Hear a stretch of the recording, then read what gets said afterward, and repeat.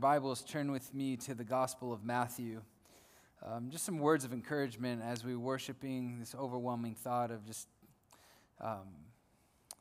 we can get bogged down in this world, and as we walk through a lot of craziness, discouraging times in our own lives, when you're amongst this group, it's an encouraging thing because we live our lives in a world full of people that are walking contrary to truth. And be encouraged. The Lord has raised you up for such a time as this, and He desires to use your life, and He is working in your life. He's here, and He wants to speak to you. So Matthew chapter 5 tonight. I'm going to try to finish the chapter, see how far the Lord takes us tonight. If this is your first time here, we're continuing a verse-by-verse study through the Gospel of Matthew. We find ourselves in the beginning of the Sermon on the Mount.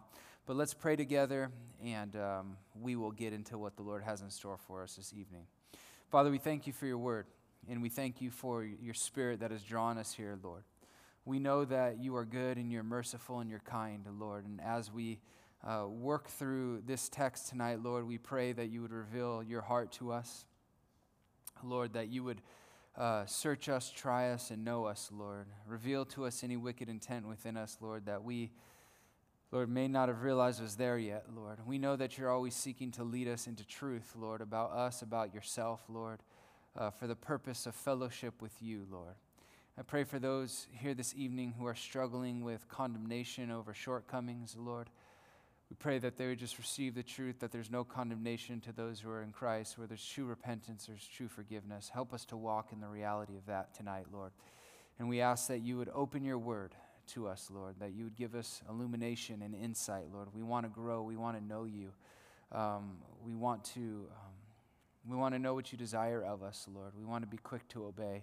So speak to us now. In Jesus' name, amen. Matthew chapter 5. We've come as far as verse 12, but just for the sake of context, why don't you read with me the first 12 verses. It says this: "In seeing the multitudes, he went up on a mountain, and when he was seated, his disciples came to him. Then he opened his mouth and taught them, saying, 'Blessed are the poor in spirit, for theirs is the kingdom of heaven.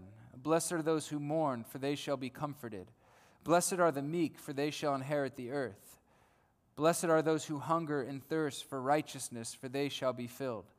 Blessed are the merciful, for they shall obtain mercy. Blessed are the pure in heart, for they shall see God. Blessed are the peacemakers, for they shall be called the sons of God. Blessed are those who are persecuted for righteousness' sake, for theirs is the kingdom of heaven. Blessed are you when they revile you and persecute you and say all kinds of evil against you falsely for my sake. Rejoice and be exceedingly glad, for great is your reward in heaven. For so they persecuted the prophets who were before you.'" And we pick up where we left off. In verse 13, "You are the salt of the earth, but if the salt loses its flavor, how shall it be seasoned? It is then good for nothing but to be thrown out and trampled under the foot of men. You are the light of the world. A city that is set on a hill cannot be hidden, nor do they light a lamp and put it under a basket, but on a lampstand, and it gives light to all who are in the house. Let your light so shine before men that they may see your good works and glorify your Father in heaven." So we find ourselves in the Sermon on the Mount, greatest sermon ever preached by the greatest preacher to ever live, our Lord himself, Jesus Christ. And he is talking, we need to remember the audience. He's talking to disciples. He's talking to not just the 12 disciples, he's talking to the multitude of disciples who have heard his preaching and seen his miracles and know that something different is taking place. They were oppressed by the Roman government. They were discouraged and despondent with the religious system. And here comes Jesus onto the scene, and he's preaching the kingdom of God, and he's preaching with authority.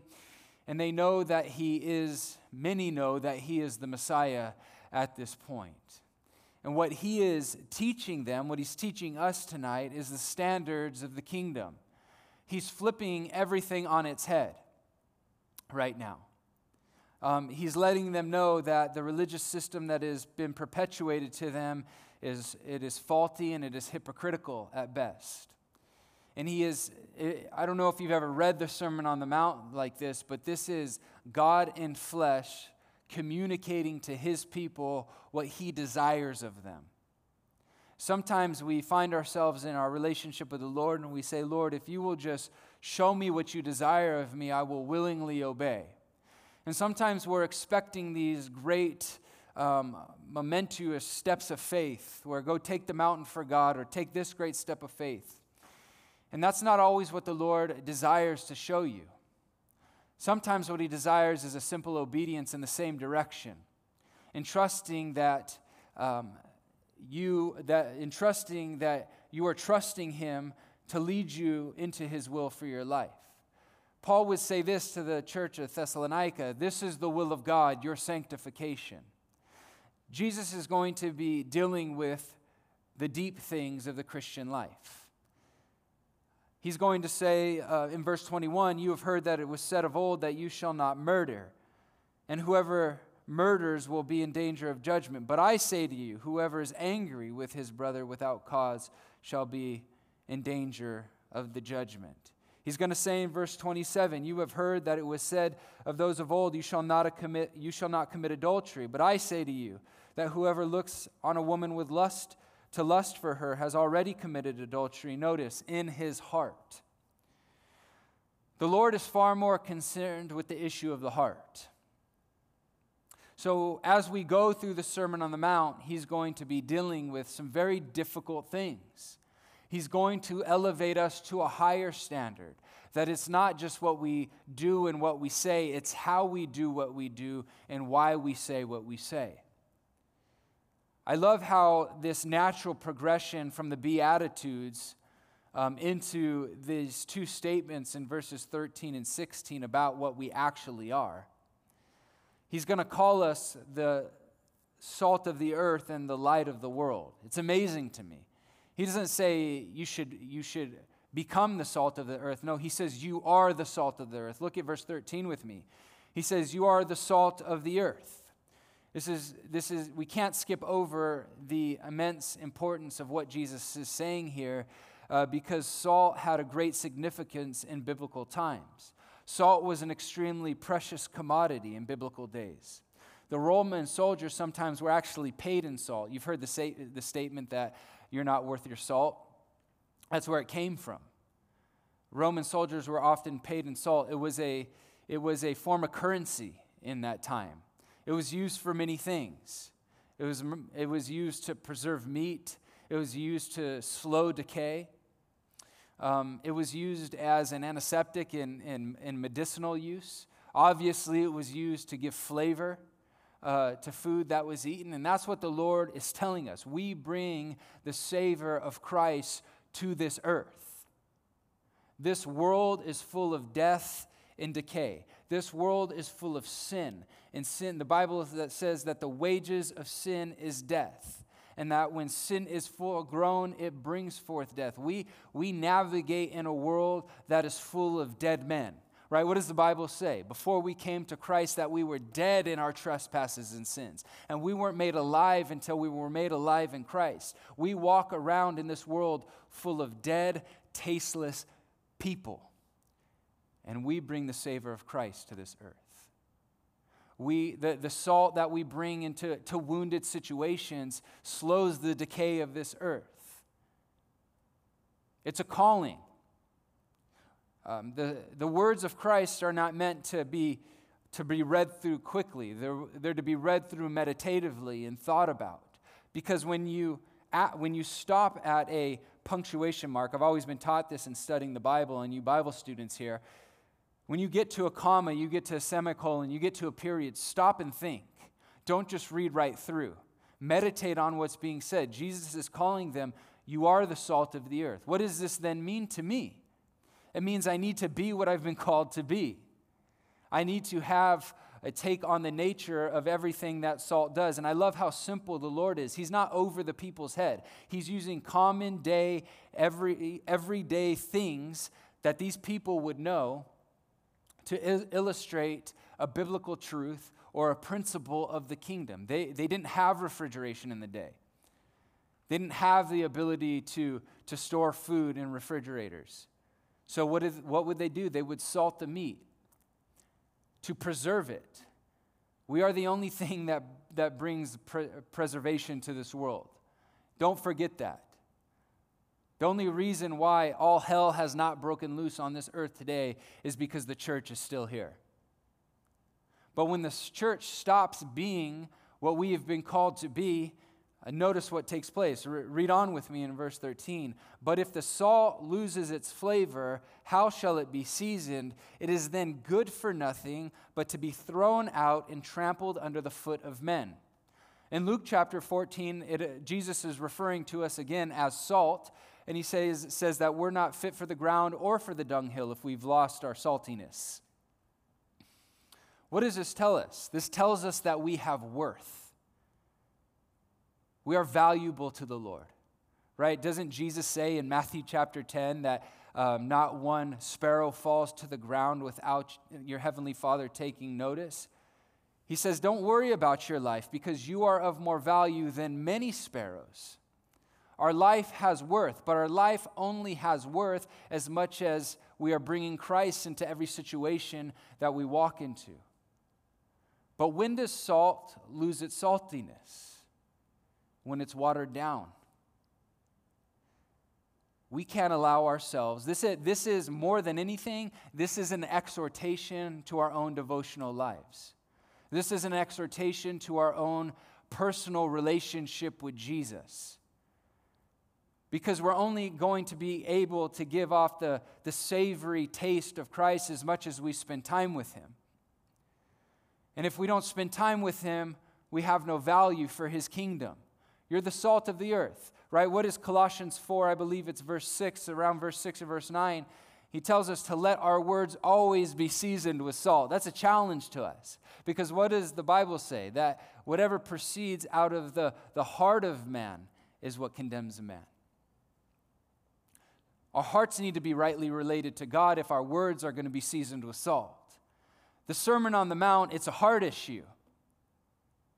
It's about keeping our hearts rightly related to the Lord, which is encouraging to me because that is the only thing in your life and mine that is ever going to ever give us any true contentment. That's ever going to give us any true freedom, right? Proverbs 4:23.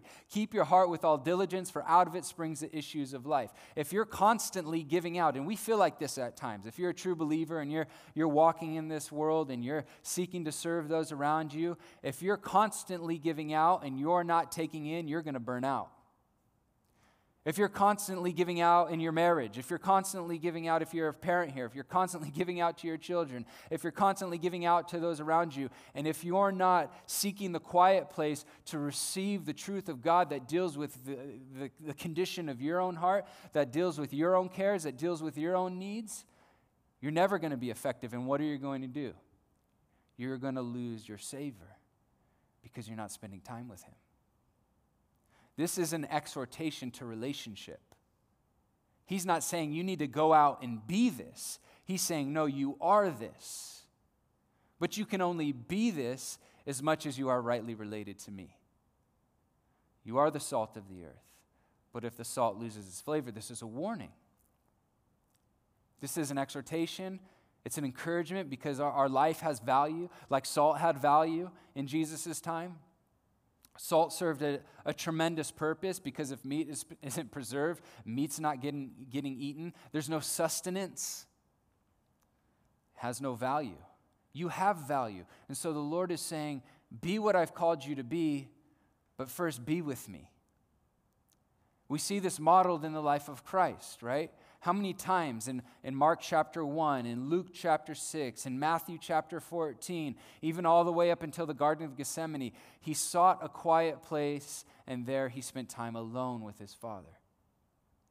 He prioritized it. Jesus constantly giving out, constantly moving, constantly healing, constantly meeting the needs of others. But what do we know is true about the Lord and His humanity? He had needs that needed to be met as well. He spent time in prayer. He would say, I only say the things that the Father tells me to speak. I only do the things that the Father tells me to do. This is the model, right? So he goes on to say in verse 14, you are the light of the world. Again, he doesn't say you need to become this. He says you are this, which is encouraging to me because what did He call Himself?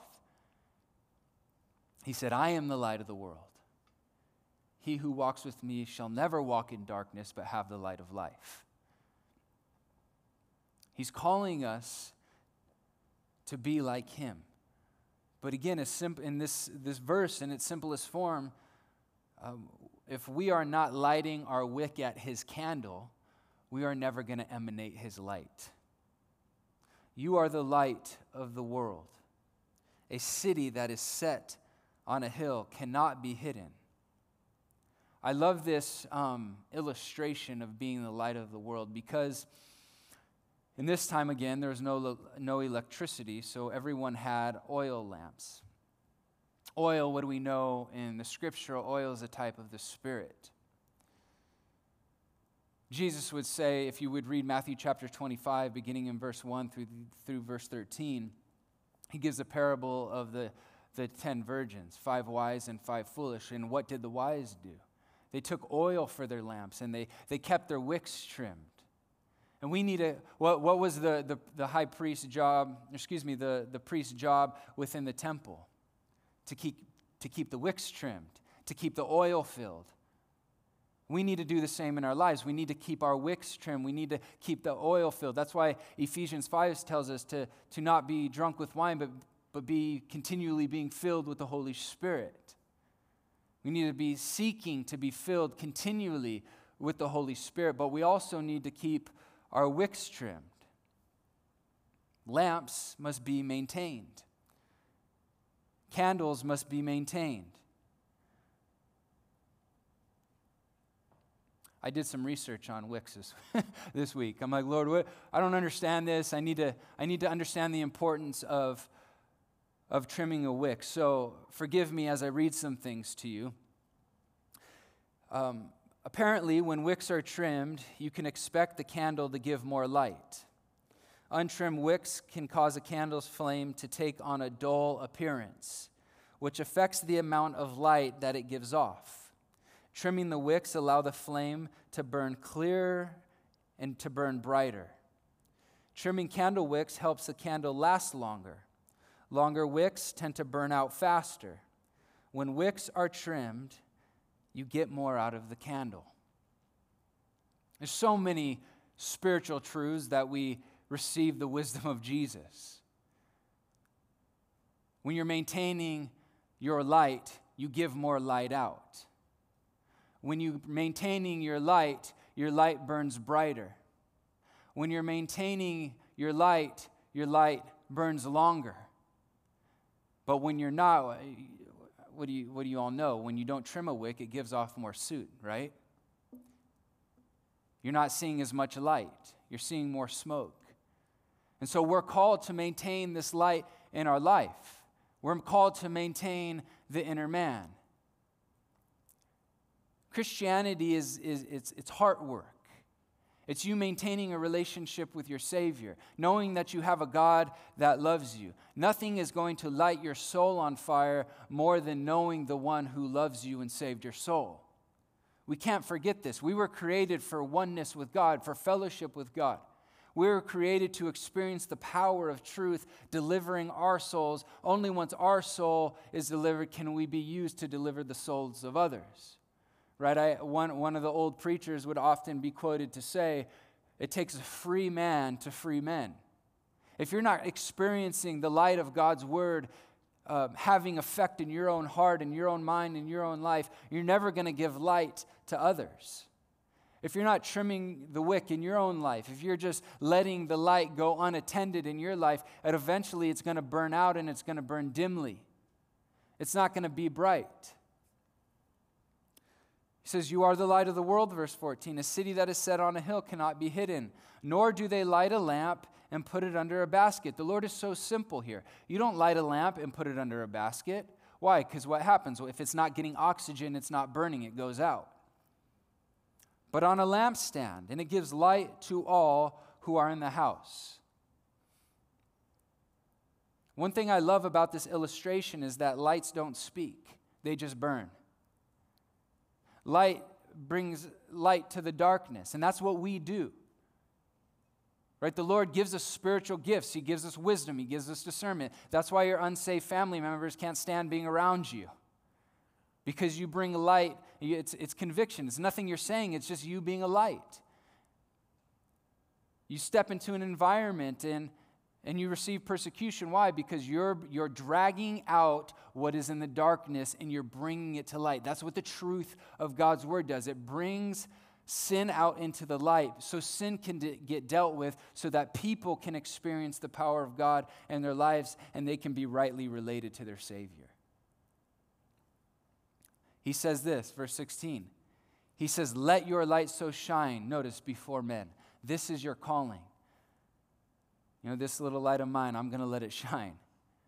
Right? We sing it to my children. Don't let Satan blow it out. I'm going to let it shine. Let your life shine.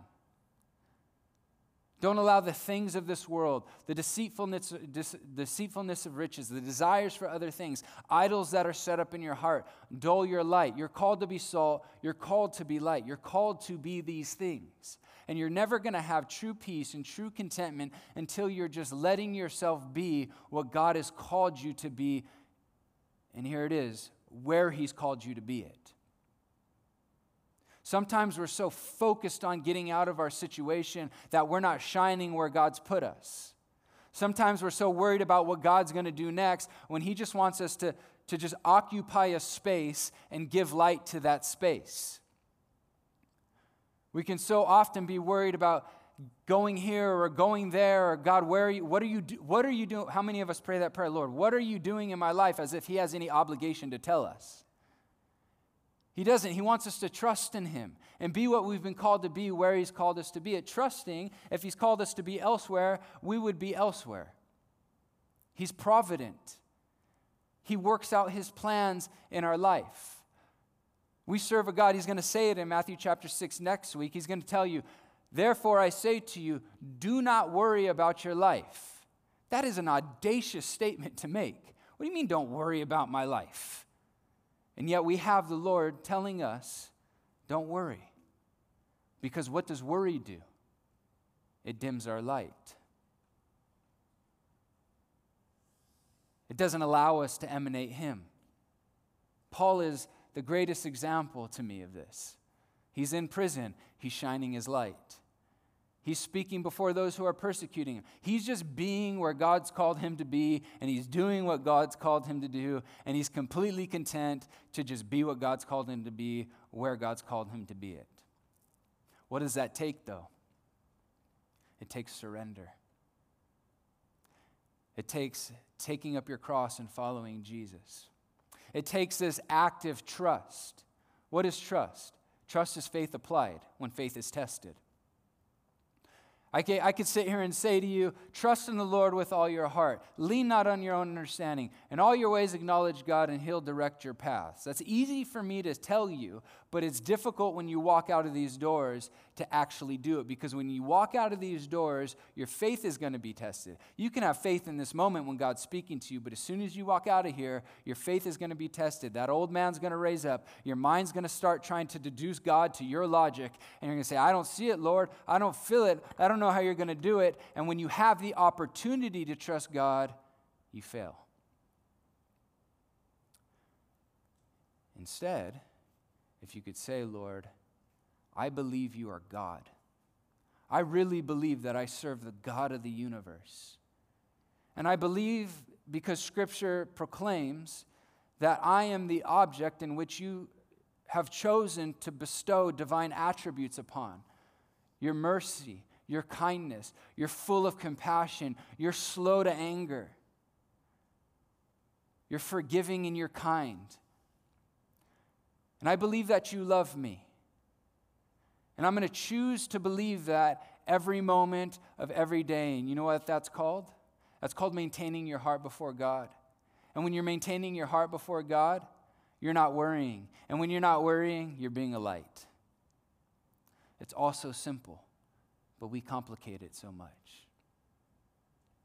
If you're a part of this church, you know that we've had 3 recent deaths here that hit very close to home. Kathy Barrett was our chief administrator here. Pastor Jesse was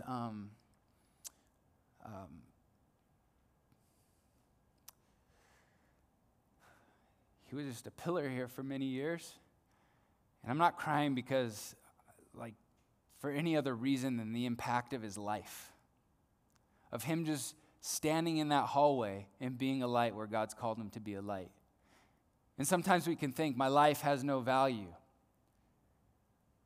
Our life takes on value when we start surrendering and allowing him to use us where he has us. Every life you invest into is letting your light shine.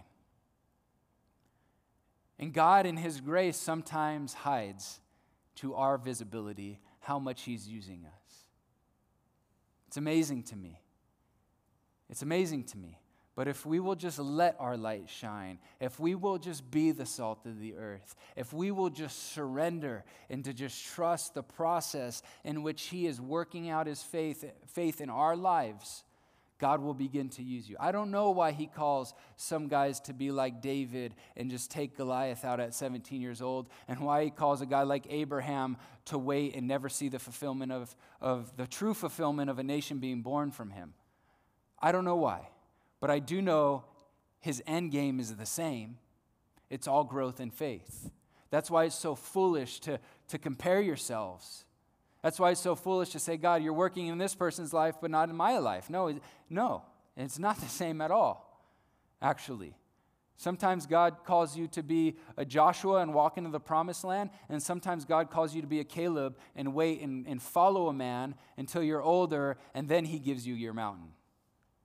But the end game is the same. It's all the production of your faith. It's all the production of just being what you've called to be and being content in how God works in your life. But if we're so worried about what God's not doing, we're never going to see what he desires to do where he has us today. Let's move on. Verse 17. Jesus says, "Do not think that I came to destroy the law or the prophets. I did not come to destroy, but to fulfill." This is such an amazing statement because, again, he's not talking to religious leaders. He's talking to the common people. He's talking to these people love the Lord, love the God of their fathers. Were waiting for the Messiah. Thought that that the Lord was coming in to bring in some new religious system and be contrary to the law. And he wasn't. He's saying, I am the fulfillment of the law. In flesh, standing before you. I didn't come to destroy it. I came to fulfill it. Verse 18. "For assuredly I say to you, till heaven and earth pass away, one jot or one tittle will by no means pass away from the law till all is fulfilled. Whoever therefore breaks one of the least of these commandments and teaches men so shall be called least in the kingdom of heaven. But whoever does and teaches them, he will be called great in the kingdom of heaven. For I say to you that unless your righteousness exceeds the righteousness of the scribes and Pharisees, you will by no means enter the kingdom of heaven." Again, he's saying some very heavy and some very weighty things. When you would look at the scribes and the Pharisees, they were the most righteous. They were the standard of righteousness in this day. And what Jesus is saying, unless you exceed it, you won't enter the kingdom of heaven. So the question is, where then lies our hope? And what he's pointing to continually is their inability to do anything in the Sermon on the Mount apart from him. Because he's going to say to not commit murder, but murder really takes place in your heart. To not commit adultery, but adultery really is committed in your heart. He's going to tell you to love your enemies. He's going to tell you to go the second mile. He's going to tell us to do a lot of things, but what he is beginning with is the standard of righteousness, which you and I cannot keep.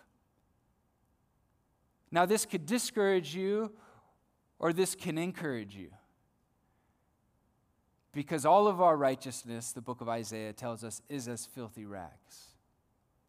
There is none righteous, no, not one. So then how do we begin to meet this standard? Through Christ alone, through grace alone, through faith alone. We are insufficient. I love this because he doesn't tell us to be something or to do something in verses 13 through 16. He says that we are these things. And now he's going to tell us to do some things that we cannot do in and of ourselves. This sermon is meant to cause us to cast ourselves at the feet of Christ and to trust him completely. Unless your righteousness exceeds the righteousness of the scribes and the Pharisees, you cannot enter the kingdom of heaven. How do we receive then this righteousness? Through faith in the finished work of Jesus Christ on the cross. He's saying, I'm the fulfillment of it all. You want righteousness? You want access to God? You don't have access to the Father through keeping these laws. You have access through me. There's one mediator between God and man, the man Christ Jesus, and I'm the only one that can finish this work. And you need to stop doubting that tonight. You need to stop doubting your justification. Right? What is salvation? It's not just the subtraction of sin, but it's the adding of righteousness. And this truth is not contingent upon how you feel. If you've given your life to Christ, you are righteous. You have the same righteousness as Jesus Christ. Why is that so hard for us to believe? Because Satan is the accuser of the brethren? Because he condemns us? Because our heart condemns us? But we just need to accept this truth. No, I'm righteous. And what does this do?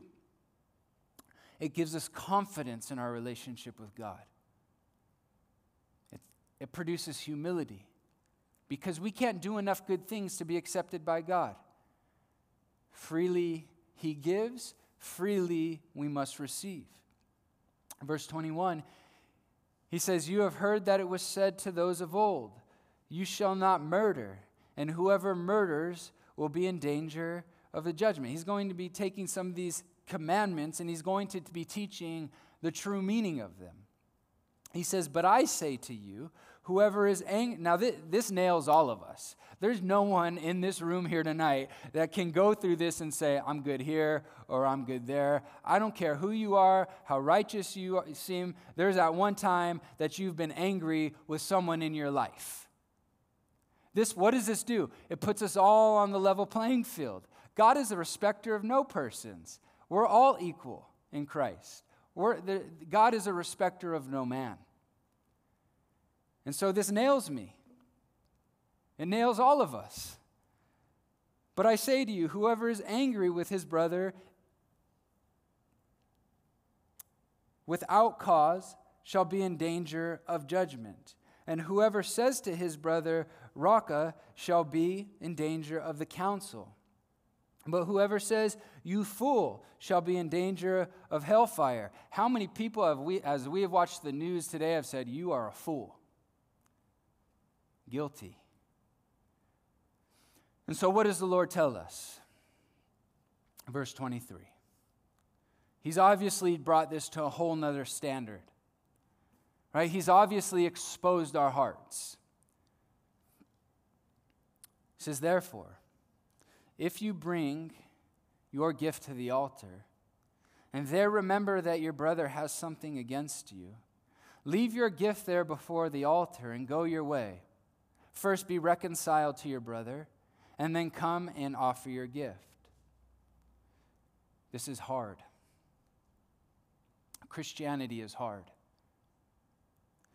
Because this makes us address difficult situations. Right, you might have read verse 22 and it says, but I say to you, whoever is angry with his brother without cause shall be in danger of judgment. And you might sit here and say, well, I have good cause to be angry. And you may. But what does the Bible also say? Be angry and what? And sin not. Verse 23 opens up something huge in our prayer lives. Therefore, if you bring your gift to the altar and there you remember your brother has something against you, leave your gift there before the altar and go your way. First be reconciled to your brother and then come and offer your gift. We need to search our hearts. Have we offended somebody? Have we hated someone wrongfully? Look, what I'm not telling you to do right now is if you're bearing a grudge to walk out of here and call a bunch of people and say, sorry, dude, I've hated you, I've hated you, I've hated you. That's not always the wise thing to do. In fact, that's not always what God is calling us to do.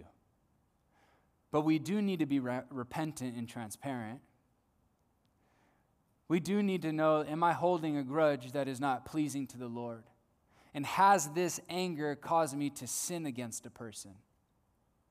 And has it put me in a situation where I've slandered a person?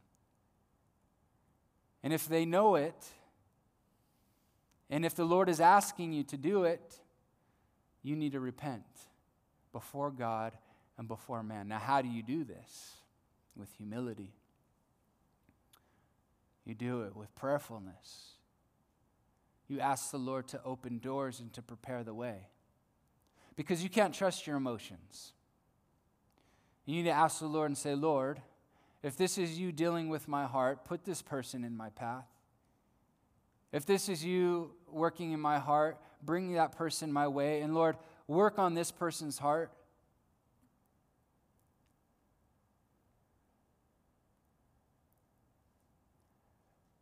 Be reconciled to your brother. The Bible says in 2 Corinthians 5 that we have been given the ministry of reconciliation. He says, then come offer your gift. We could be hindered in spiritual progress because we're holding on to things in our lives that are causing sinfulness in our lives that the Lord is asking us to deal with. He says, verse 25, agree with your adversary quickly while you are on the way with him, lest your adversary deliver you to the judge, and the judge hand you over to the officer, and you be thrown into prison. Assuredly, I say to you, you will by no means get out of there till you have paid every last penny. What is he telling us? He's telling us to pursue right relationship with God and right relationship with man. To be right before God and to be right before man. To be a Christian. To allow the Lord to work relationally in your life. There's been so many times in people's lives around me that I know that are seasoned Christians who have been quick to do this and quick to apologize and say sorry, and I'm sorry if I've ever offended you or know why they offended someone, and I apologize for doing this to you. And the apology has not been accepted, but that person walks away, and what do they have? They have peace with God. It's not really about anything else but that first. Lord, am I rightly related to you? Do I need to make myself right? Is it uncomfortable? Absolutely, it's uncomfortable. Is it humbling? Absolutely, it's humbling. But I wouldn't trade my peace with God for anything in the world. And that's what God desires for us. He goes on to say in verse 27, you have heard that it was said to those of old, you shall not commit adultery. But I say to you, whoever looks at a woman to lust for her has already committed adultery with her in his heart. If your right eye causes you to sin, pluck it out and cast it from you. For it is more profitable that it is more profitable for you that one of your members should perish than your whole body to be cast into hell. And if your right hand causes you to sin, cut it off and cast it from you. For it is more profitable for you that one of your members perish than your whole body be cast into hell. Obviously, again, Jesus elevating the standard. What do we have to do to live this successfully? We have to have a high view of marriage.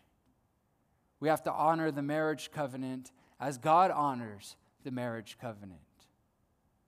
This is how serious he takes marriage. We live in a world that has cheapened marriage. Is marriage easy? No, marriage isn't easy. Is marriage challenging and does it have its difficulties? Absolutely. But I don't want to get too off topic, but let me just say this. It's a commitment. It's a commitment for life.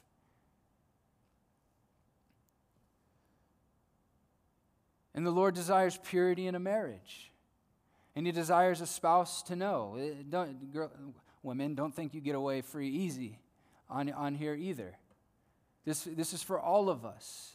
If we look at someone with lust in our heart, we commit adultery. And what is adultery is a penalty of death in the Bible. It's not something that's taken lightly. And so what do you need to do? You need to guard your eyes. You need to guard where you go. you need to realize that your phone is probably your worst enemy at times, because it allows you to enter into something unguarded. You need to guard your feet. You need to guard where you allow yourself to go. You need to guard what you allow yourself to see. Look, let me just say this. To be tempted is not sin. Right? Jesus was tempted, and Jesus was sinless, right, in the temptation in Matthew chapter 4. When you begin to understand this, there's so much freedom in your relationship with the Lord. We're tempted when we're drawn away by our own fleshly desires. And you may have a problem with lust here tonight. And you may say, Lord, take this desire out of my heart. I don't want this anymore. I have a problem with pornography. I don't want this. And that's a wrong prayer to be praying. Because the prayer to be praying is, Lord, I do want this. Because if you didn't want it, it wouldn't be temptation. And so the real prayer is, Lord, change my heart. And what are we back to right now? We're back to where we started, maintaining your heart before God. How do you maintain your heart? You control what you allow into your eyes. Jesus is going to go on to say in the Sermon on the Mount that the lamp of the body is the eye. If your eye is good, your whole body will be full of light. But if your eye is bad, your whole body will be full of darkness. And how great is that darkness? We live in a generation whose spiritual senses are dimmed because we have things that convicted previous generations we don't even wink at anymore. Things that we see in the daily. Previous generations would be flabbergasted if they lived in this world right now. And yet we've become so accustomed to this world. I cringe of the day when the church is no longer deeply grieved and offended by the promiscuity of this world or by the language of this world. It should offend you. You should be offended by it because you are a Christian. It should grieve your spirit because you are a Christian. It should hurt your heart when you look at the LGBTQ agenda. Why? Because what do we know? It's destroying lives. It's destroying people. And what do? We love people. We should be offended we should be brokenhearted that the average age for a child to be exposed to pornography is 9 years old. That should break us. And we should be pleading on behalf of the Lord, on behalf of these children to the Lord. And you may be a victim of that. And you may that might be weighing in your life here tonight. But the truth is, we carry the only message that can free these children when they grow up and they begin to know how destructive this will be in their marriage, and how destructive this will be in their own sex life, and how destructive this will be in their parenting, and how destructive this will be in every other relationship. We should be offended at these things. And if we're offended by them, what should we do? We should seek to stray away from these things. Christianity is not seeing how close we can get to the line without crossing it. Christianity is saying how far away can we get from it so that we're not. The Bible says we're to even hate the garment that is defiled by this world. The Bible tells us we're to come out from among them and be separate, says the Lord. Do not touch the unclean thing, the Bible tells us. Read 2 Corinthians 6 and 2 Corinthians 7. And do not use the excuse, I want to become like this world to reach this world. No one that's like this world will ever reach this world. Newsflash, Christianity will never be cool. There's no such thing as a cool Christian. Because the world hates what we represent. This world is antichrist. So if we're trying to become like the world to reach the world, I don't know about you, but when I was lost in my sin and I was at the end of my rope, the last thing I needed was someone like me. I need someone who is walking in the light. I need someone who is experiencing freedom in their own lives. Jesus says in this, he says, if your right eye causes you to sin, pluck it out. He's not obviously telling you to be practically pluck your eye out, but he's telling you, deal this drastically with the things that are stumbling you. Why are we playing games? You want power in your life? You want to experience the power of the Holy Spirit? We want Book of Acts power, but we don't want Book of Acts Christianity.